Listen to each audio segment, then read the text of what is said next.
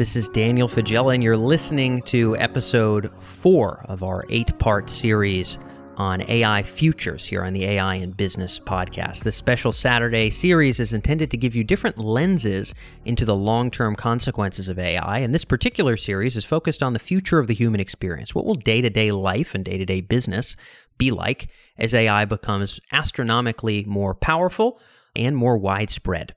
Today, we talk about an interesting intersection of artificial intelligence and many of our day-to-day lives, and that is in the world of gaming.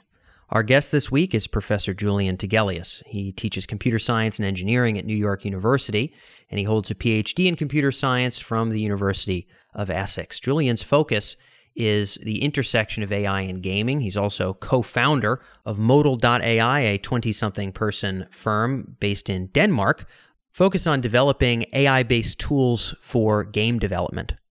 I'm not much of a video game person myself, but I do think that it's an interesting intersection where the virtual and the real collide, where emotions fly, where people feel a sense of accomplishment and achievement, and where technology's bounds are pushed. There's no denying that many of the most popular video games of the last 15 years often kind of set the pace for other games to come and other kinds of digital engagement. And Julian opens up some of his ideas about where gaming and artificial intelligence might crisscross into day-to-day human life, not just for the folks who are gamers, but for those of us who are not. How might the VR environments and augmented reality environments that are enhanced by artificial intelligence gamify the way that we live normally? What are the ways that might change our lives radically? And what are the elements of our lives that even a decade or 2 decades out might not be all that altered by these technologies? Julian has perspectives on both sides of the fence, and he paints a compelling picture as to how these technologies might affect the way that we live. So like all the rest of the episodes in this series, this is certainly different than our artificial intelligence business use cases and kind of ROI and strategy insights focus. This Saturday series, again, is about giving you a lens into the long term and sort of asking the questions, what are we turning into? So if you're interested in affecting policy or regulation around artificial intelligence, if you're interested in the kind of world we're building for the next generation, or if you're just interested in how users or businesses might be leveraging technologies farther into the future, not just 2 or 3 years, but maybe 10 or 20 years, hopefully this series will be helpful for you. And I certainly felt that way about Julian's episode. So without further ado, let's fly into this episode 3 of 8 in our AI Futures Saturday series. This is Professor Julian Tegelius here on the AI in Business podcast.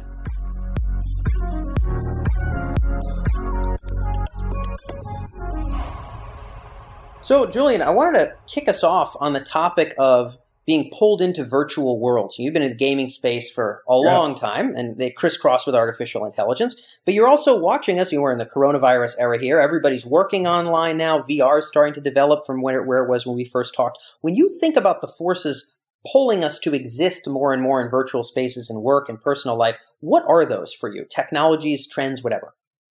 I mean, it's more fun. The virtual spaces are more fun. They are better designed.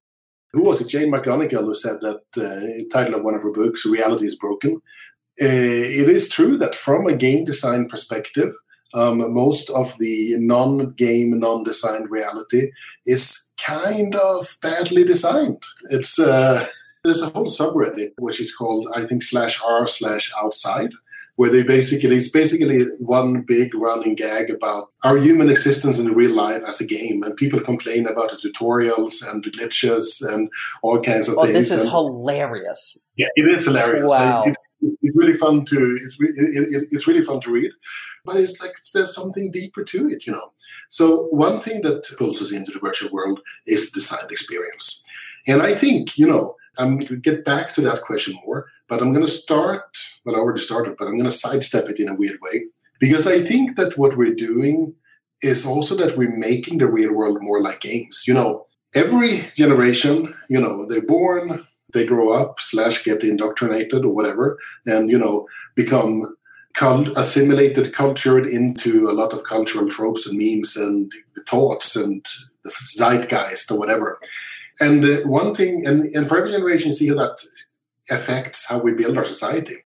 And now a society is largely run by people who grew up playing games, and soon even more. Soon, everybody in power almost will have a substantial game playing experience. We're moving into that. We're making the real world more like games. There's a word which I hate. It's gamification. Okay, go on. Why is that? Ian Bogost has a very nice little short article where he says that gamification is bullshit. It's basically it doesn't mean shit. And it's crazily misused. And an airline loyalty program is gamification. Yes, in a extremely trivial sense, yes, we have some kind of reward design. But in games, there's so much more in terms of experience design, in terms of not only what you're rewarded for, but which affordances you're getting all the time, and the pacing, and the sort of the opportunities for interaction with others and with the world and so on, that I think we're learning from consciously or unconsciously and pulling this into the real world. Yeah, man, there's so much to pry open with just that idea. So you're not talking about even necessarily, a technology or set of technologies. You're talking about this is the zeitgeist notion that more people are familiar with gaming, more people spend more time gaming, more people running companies or, might even be in the future involved in government in different ways, are familiar with and maybe involved in gaming. And that the idea of designing experiences and rewards, you use both of those terms, designing experiences and designing rewards, that this is becoming sort of layered onto how we live life. You mentioned airlines, not the best example. What are some good examples? Talk to us about where this is eking its way in. Where do you see this? Because I think some people are going to hear this and say, no, not for me, Julian, no way, right? That's good. I'm not sure I have good examples yet. I can only think of where I see their absence. Driving a car. Why is driving a real car so sort of sensorially and experientially impoverished compared to driving Grand Theft Auto? And I'm not saying we should kill people. No, we should probably try to not kill people. That seems like a good, probably try to put in safeguards so you don't kill people. But there's a lot of this experience design you could put into that. Or supermarkets or something like this. Supermarkets actually are well designed. And that's an old sort of, most supermarkets are well designed. That's an old art that's been around since for at least half a century or so. But that's in the physical world, of course. That's not necessarily pulling us in by itself. Yeah. So the big question is, in which ways is the sort of, the sharp, in which ways is the sharp demarcation between the physical and virtual world going to crumble? People are talking about ARGs.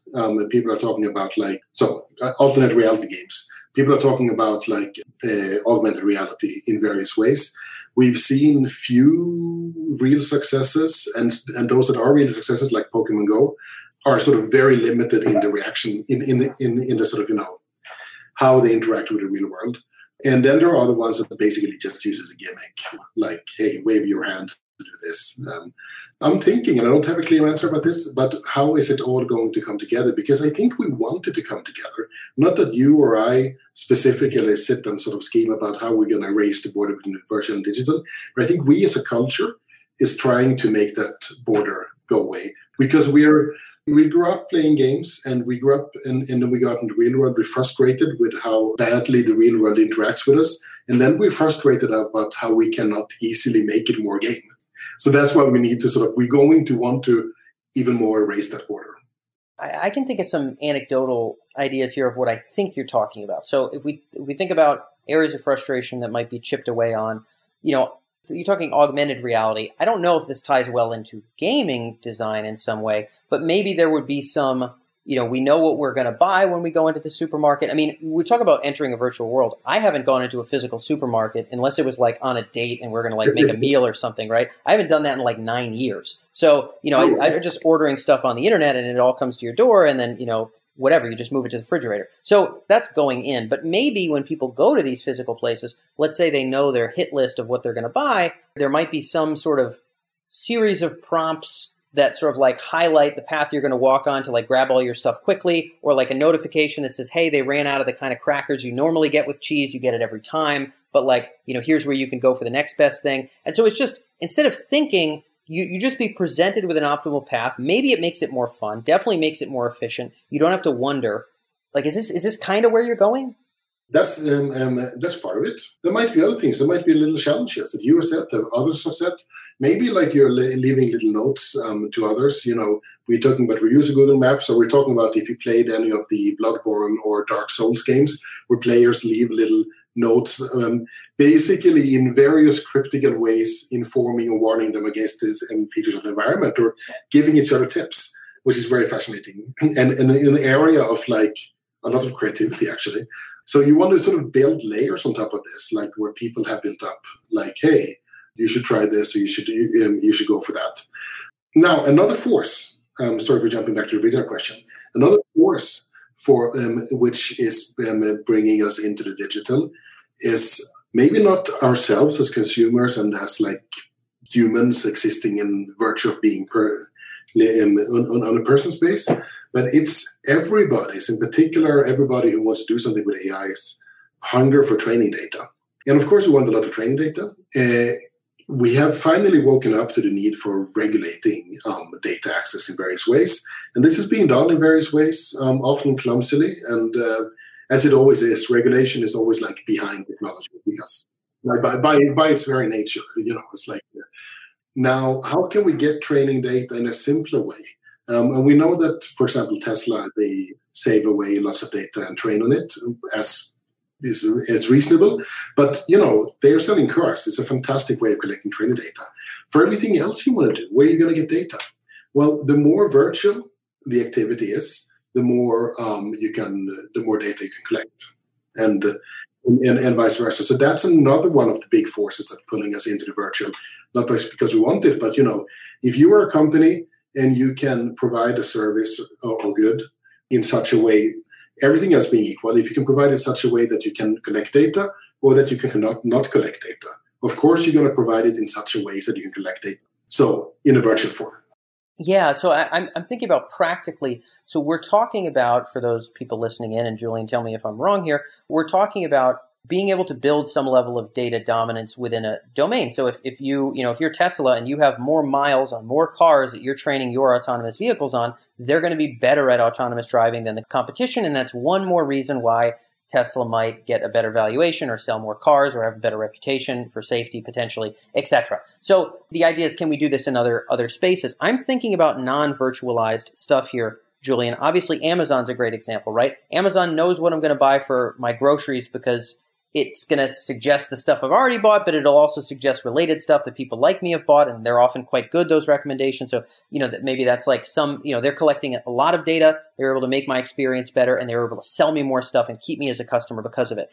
I'm thinking where else this fits in. I mean, I really, I'm wondering okay, well, eventually, maybe if we do sales training, if more and more salespeople are selling in virtual environments or like 3D environments, then we can look at everything second by second, not just voice recordings. We can look at everything second by second in terms of posture and background and whatever, and find all these corollary factors to help people get better at selling and to give them really personalized feedback and to train people to a greater competence at a faster rate. This is an extrapolated example, by the way, and that's frankly, that's a lot of factors to train on. I don't know if that's a viable thing right now. We could probably do something with that, but in the future we could. Is that an example of what you're talking about? Things that are happening physically, that when they happen digitally, we're going to be able to develop better products, deliver more value. What are other good ones like that? Yeah.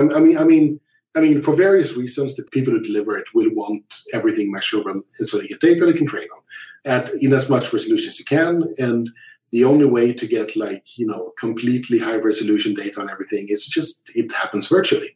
And that's a driver for virtualization. Now, I think we're both right now when we're sort of grasping for examples in our minds, maybe committing the error of thinking about the physical transactions that take place right now and the physical things we do in the world right now, and thinking how we're going to gamify, sorry for the word, or virtualize it. Whereas I think in the future it'll be much more, many more things taken the other way around.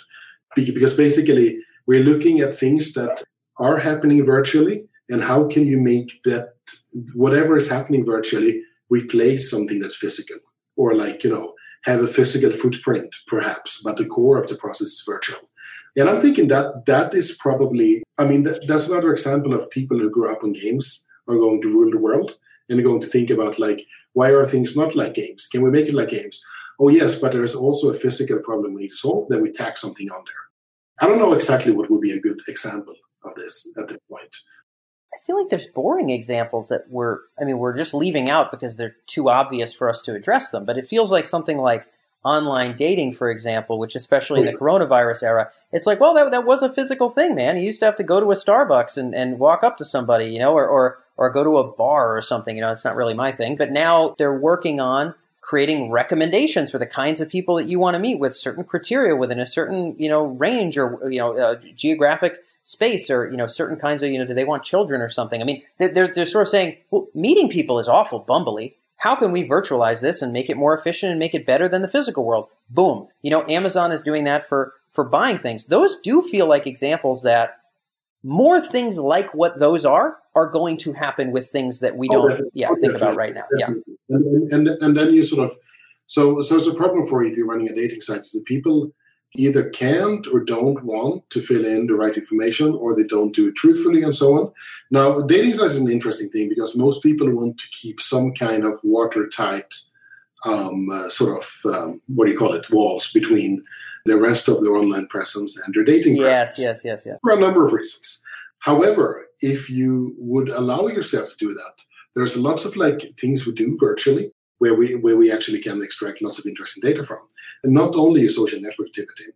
So that's something when I talk about it. Obviously, I think a lot about games and talk about games. So we have shown, others have shown that you can learn a lot about someone's personality, skills, and also make good predictions about like age, gender, and stuff like this from how they play games. Depending on which game, you can learn different things, but from the obvious things, like older people have slower reactions and stuff like this. In general, there's always outliers, like with any model, there's going to be.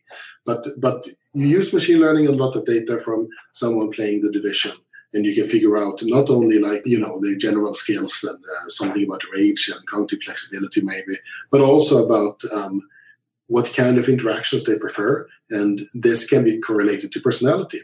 And then if you look at a highly expressive game such as Minecraft, the beauty of Minecraft is that there is actually a mission structure, but no one really cares. Or some people care, but most people don't care as much. And you can sort of express yourself in the most amazing ways. You can, just run around, or you can build castles or chicken factories and stuff like this.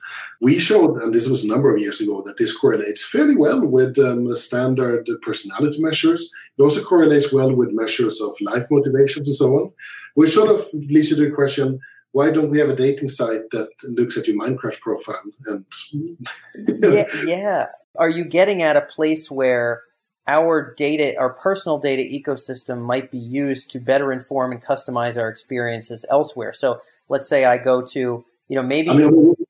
When you put it that way, it sounds sort of trivial, right?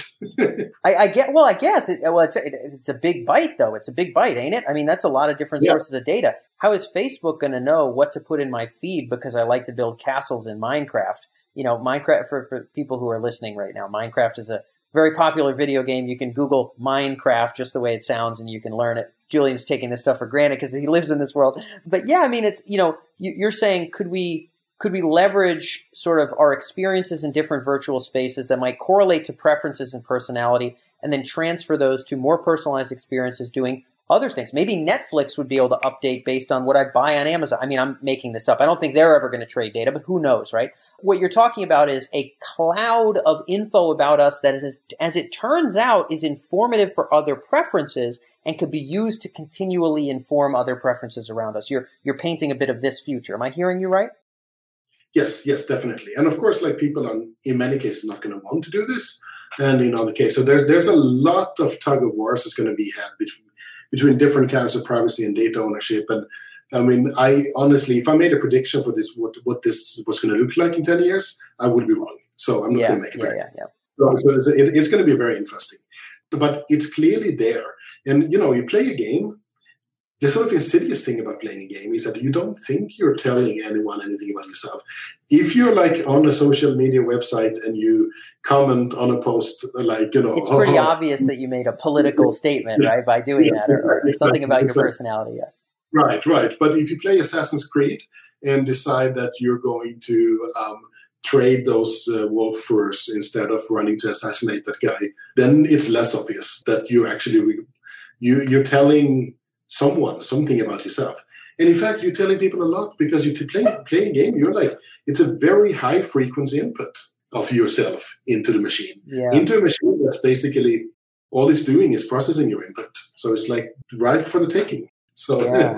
So I guess this kind of brings us to our next question here, Julian, which is around where this is all taking us. Just like you said, you can't just say, "Oh, this is a guess." But if you you asked me ardently, "Hey, Dan, 20 years out, roughly speaking, as more and more things are virtual, what do you think a day in the life is going to be like?" I've got some stuff that I would lean on a little bit, and I could be wrong, but I've got some hypotheses I feel okay about saying. I imagine you do too. I think the hard part for people is saying, well, life is getting more virtual. That just means I'm ordering more stuff from Amazon instead of going to stores. And it means I'm on my phone to order flowers for my wife instead of something else.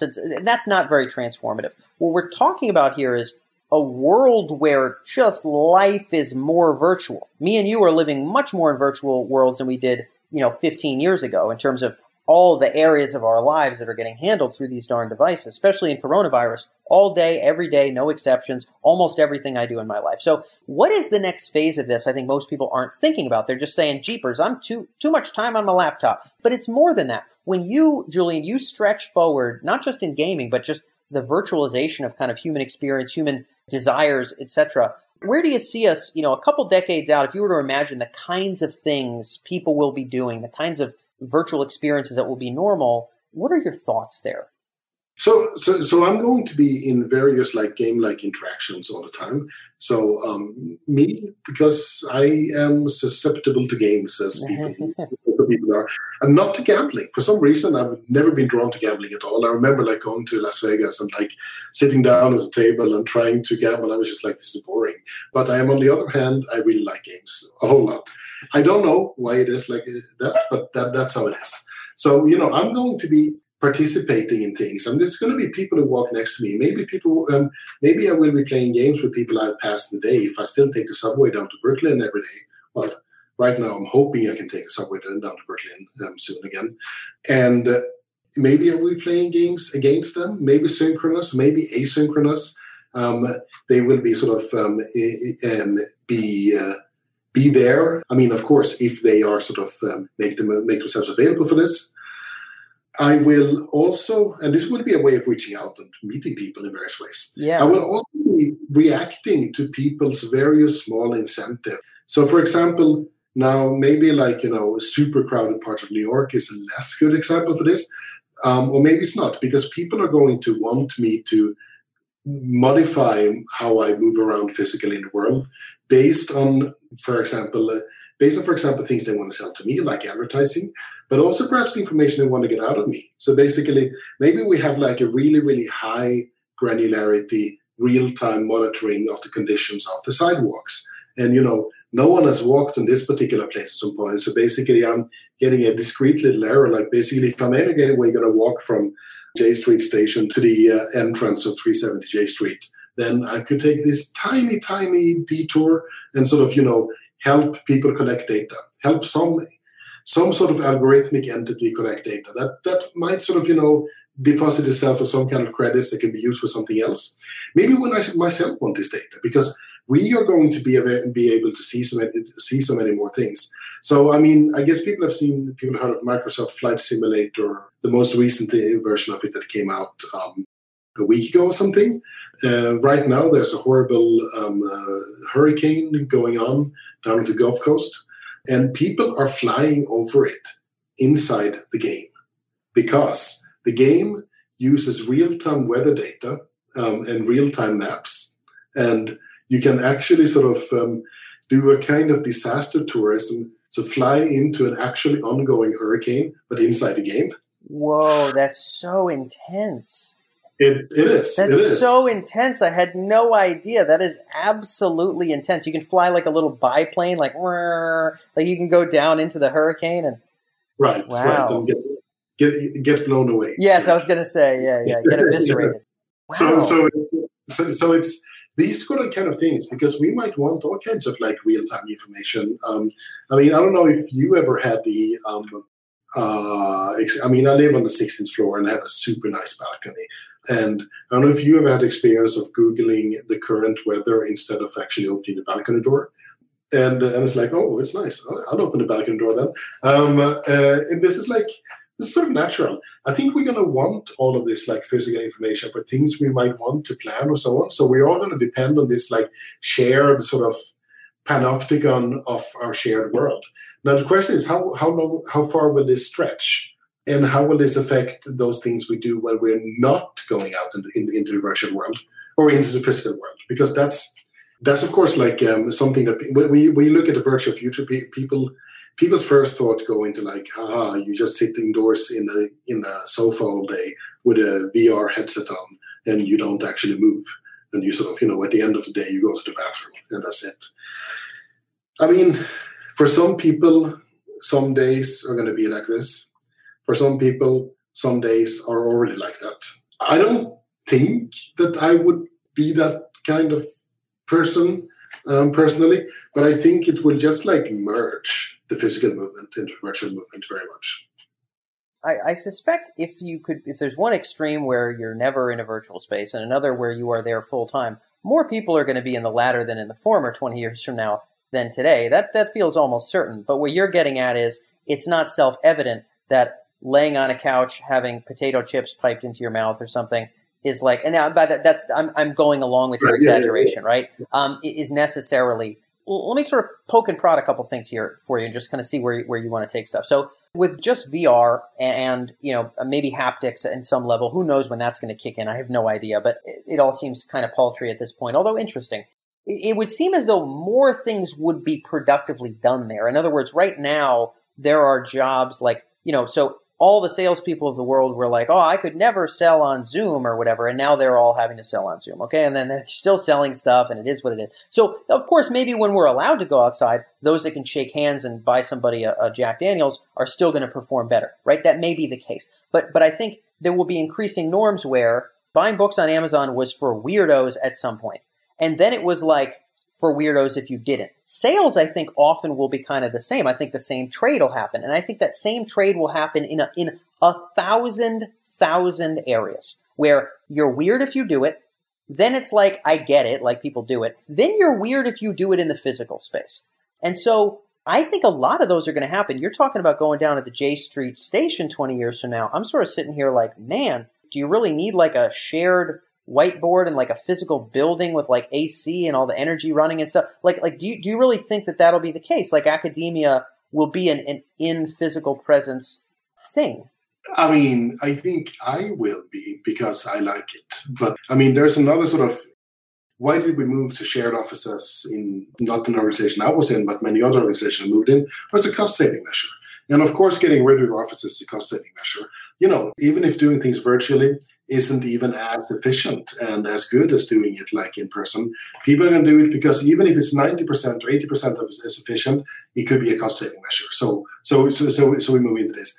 I think, it's going to be like a privilege or something to be able to do things physically. And, I'm happy if I keep having that. Great for me. A lot of other people are not going to be. And some people are going to enjoy it. There's a huge variation in psychological profiles. This is also something that we sort of, we're learning from studying people's game playing behavior, how huge that variation is in what people prefer to do. And there really are a lot of people are going to do this virtually. I think that people who want to do this virtually are not going to want to replicate the sort of physical world setups we have. I agree. Why would you? It's broken. The physical world is broken. Yeah, right. Yeah. So what we're doing right now is like we're replicating having a chat over coffee somewhere. So that's not how people are going to do it. They're probably going to be people who don't care about seeing people in the physical world, also probably not going to want to care about doing things synchronously. There's this thought about VR. When people think about VR, even people who have thought a lot about VR, and they tend to get back to like, how can we make an ever more faithful replica of reality? Yeah, I don't like that. I don't like that. Yeah. No, it's like it seems like it's inept. It's like at the beginning of every medium, you start by mimicking something else, and then that's not what it was supposed to be. Like Roland in early 80s, Roland did a series of small synthesizers. They meant that the use case for these were like singer-songwriters who traveled around and only with themselves on the guitar, and they would sing their songs, and they would have this bass synthesizer playing the bass line and the drum synthesizer playing the drums. And it was like a joke because it didn't sound good at all. It was like really stiff and electronic and weird. And then other people found these synthesizers and basically realized how beautifully weird they sounded and made completely new styles of music. Yeah, exactly. Yeah. I love that analogy. That is indefinite. That's totally what's going to happen in VR, right? So VR in terms of like, hey, let's make a replica of a cafe where we can go in and sit down and sort of silly. Because people who want to do that would go to a cafe. Yeah, exactly. Well, I suspect everything has a better version. So let's imagine I want to learn Spanish. Okay, I can go to a classroom with another 30 people and I can learn Spanish. Or I can enter some VR environment where maybe I'm not in Spain. Maybe I'm like somewhere else that's like interesting for me. Like, I don't know, the Amazon jungle or something. Like whatever's going to stimulate me and keep me engaged. The backgrounds are programmatically generated to calibrate to like what's going to keep my attention. And then I have a teacher who maybe is like, has hominid features because that's what's going to align with my brain because I have a lot of neurons to recognize faces just like you do because you and me done got monkey brains, my friend. And so I'm going to be looking at things that are going to resonate, right? But it's going to be the tone of voice or the pace of voice or the way the teaching is done might be really well tailored and tuned to sort of like what I already know, what I don't know. It's going to have a lot more knowledge than random teacher X about sort of where I am in my learning, and that this new medium will be ubiquitously more efficient, eventually, ubiquitously more efficient at getting me proficient in a language than any human ever could. And once that threshold is crossed, geez, you don't go back. Now, you talked about academia. I'm going to end with this. I want to hear your thoughts. But you talked about academia. Well, I want to go in and have a whiteboard and drink coffee in person with people. My thought is, whatever jollies you're getting out of that, whatever utils you're extracting from that, there will be better means and modes of social stuff that you like, maybe even better means and modes of idea sharing that you like than in the whiteboard physical space. There will be some new virtual world where the jollies, well, I want to be in person because, and then you create a list and then someone crushes that list virtually better than you ever could get in the physical world. How are you going to go back? That's my thought. My thought is people are just going to create a list and then crush them. What we're seeing again and again is that like we diversify as humans. We diversify in what we do. I mean, we have like division of labor. Like if you look at the number of different job roles there is in the world, it just keeps growing. And I haven't done the math, but probably exponential pace. And the number of different things you can do. I tend to be of the.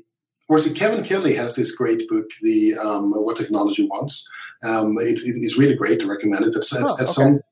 At some point early on, he talks about how basically no technology from the 1800s has ever completely gone away. You can actually find it. There are catalogs where you can buy the most obscure things. Not many people use it, but some people have an interest or need it for some special purpose thing. It's beautiful. The best VR setup for learning Spanish is not going to look like Spain. It's going to be something very, very much more information rich. We look at a computer desktop now, and you heard the word desktop. If we're still using the metaphor of a desktop, that's obviously not what's going on. And it's extremely information rich. If there was as much information on my desk that was readily accessible as it is on a computer screen, well, not right now because I'm looking at your face, nothing more with that, but in general, with so many tabs open and so many documents open, it's like, it would look extremely cluttered, but it works because we have a way of organizing a computer desktop. So yeah, if we're going to actually use VR, we need to, what it actually gives us is a way of like using all our visual field, and we can use it for something very, very much more informative. If we're going to use it for learning. Yeah, for a specific outcome, right? Yeah. I think you were asking about academia, right?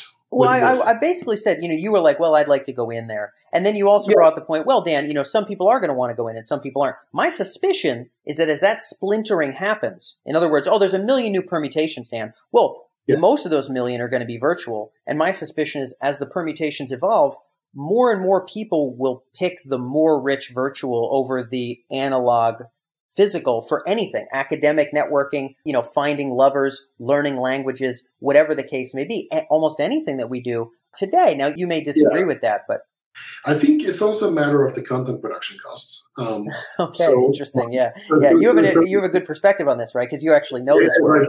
Right. Yeah. I mean, an online course, shitloads of work, and there's a lot of stuff you can do online. And I think I'm in a great position because I'm in a good university where we get to focus on teaching things that we're actually doing research on.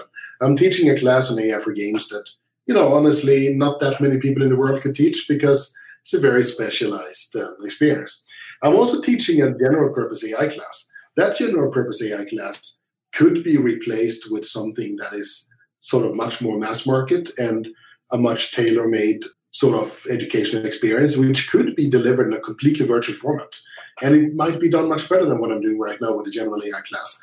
But the economies of that is going to mean that you're going to need many thousand people to take the class. Whereas my very specialized thing, where it's like connecting to the research I'm doing right now, that one is probably still going to be better when you Yes. Okay. I get what you mean. Yeah. So some things are going to be more programmatically generatable, preference tailored to Steve, Jane, Jimmy, Raghav, whoever, because there's enough data been drunk in to be able to run that. But some topics, we're still going to need the expert for pretty substantial time until we reach like AGI or something, right? So, which is another, yeah, that's its own topic. That's its own podcast.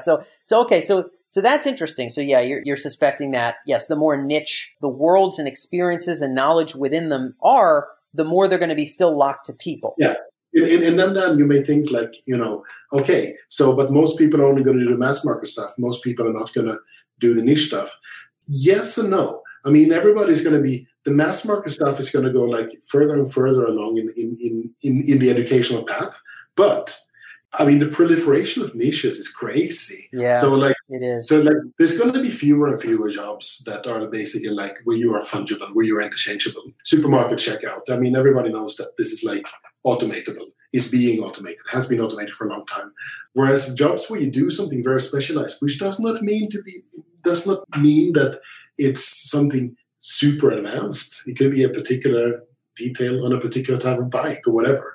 That might be these kind of things. There's going to be so many more niches. And because we have spent so much time building an amazing searchable information infrastructure called the internet, niches are much more viable. Well, okay, this sounds like a version of the long tail argument, and maybe it is a version of the long tail argument, but which is partly true. But so I think there's going to be a role for person-to-person interactions there.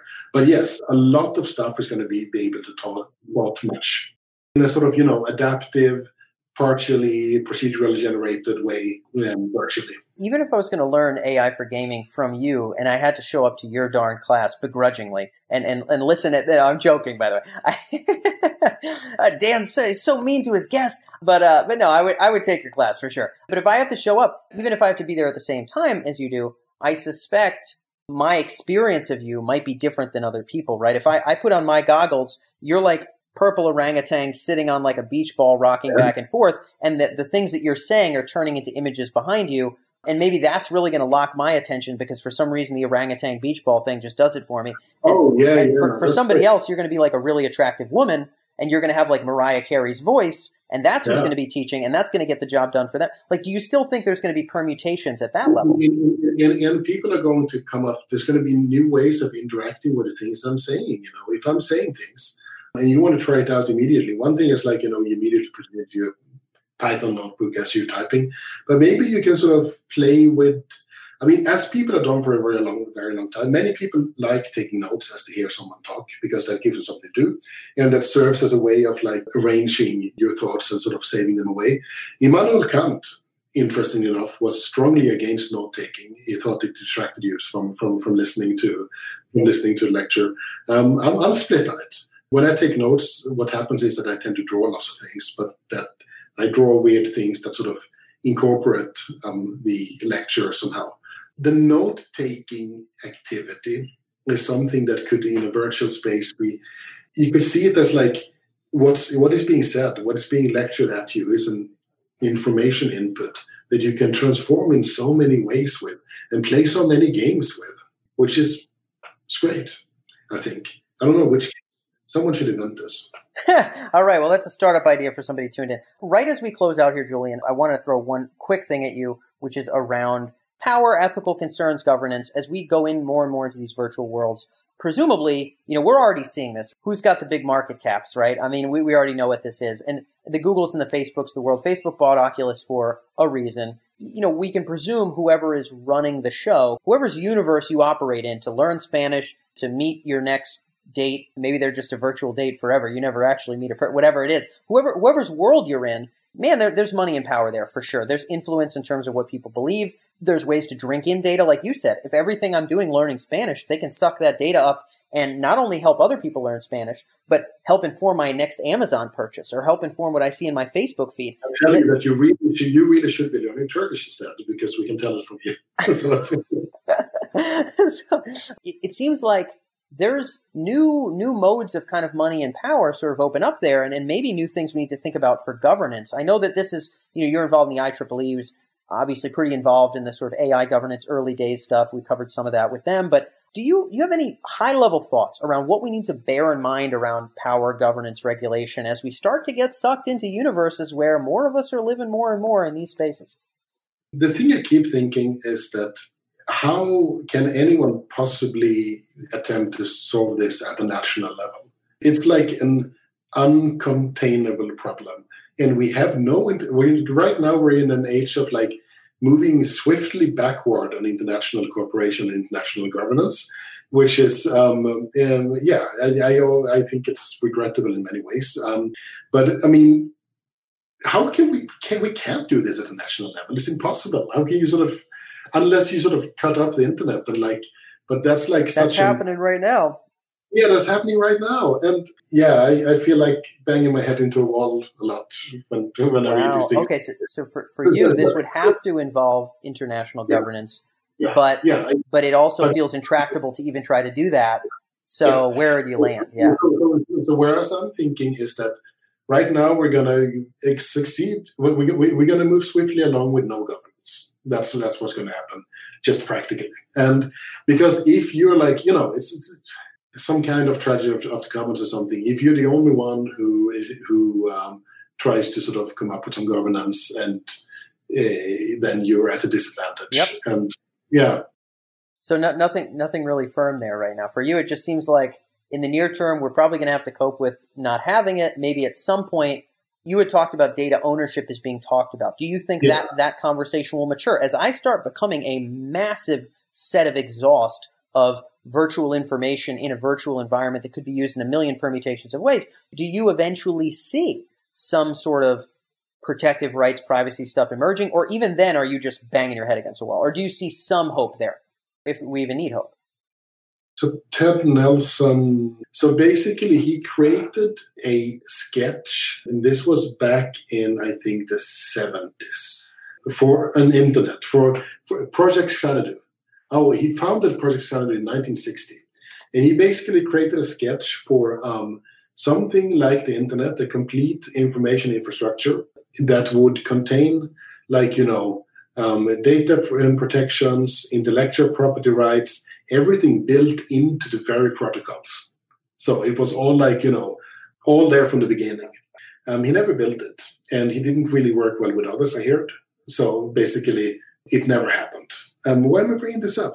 I'm thinking bring this up because it's not like the ideas are not out there. There are lots of good ideas, but the power dynamics are such that it's probably not going to happen easily, and it gets harder the more other ways of handling data are entrenched. So I'm a pessimist on governance. Okay. So that this idea that we'll all have some control over the data that we spit off and how all the various corporations that might have access to it, sell it, leverage it, might be manageable, that those means of what that could do and be are going to proliferate so quickly that we may just have to buckle up for a world where regulation just can never catch up. Who knows if that's going to take us to perverse places where we just do whatever Amazon wants, for example. Yeah. I mean, or you basically part of Apple's game right now is at least appearing as giving you more control of your data. And I think in some ways it's true, but you're paying a premium for it. That's a kind of interesting power struggle.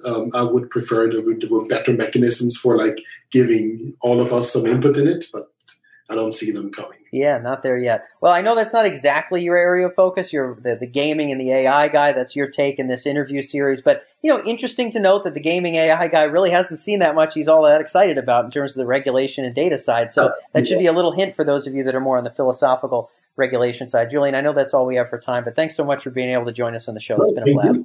Yeah, it's a lot of fun.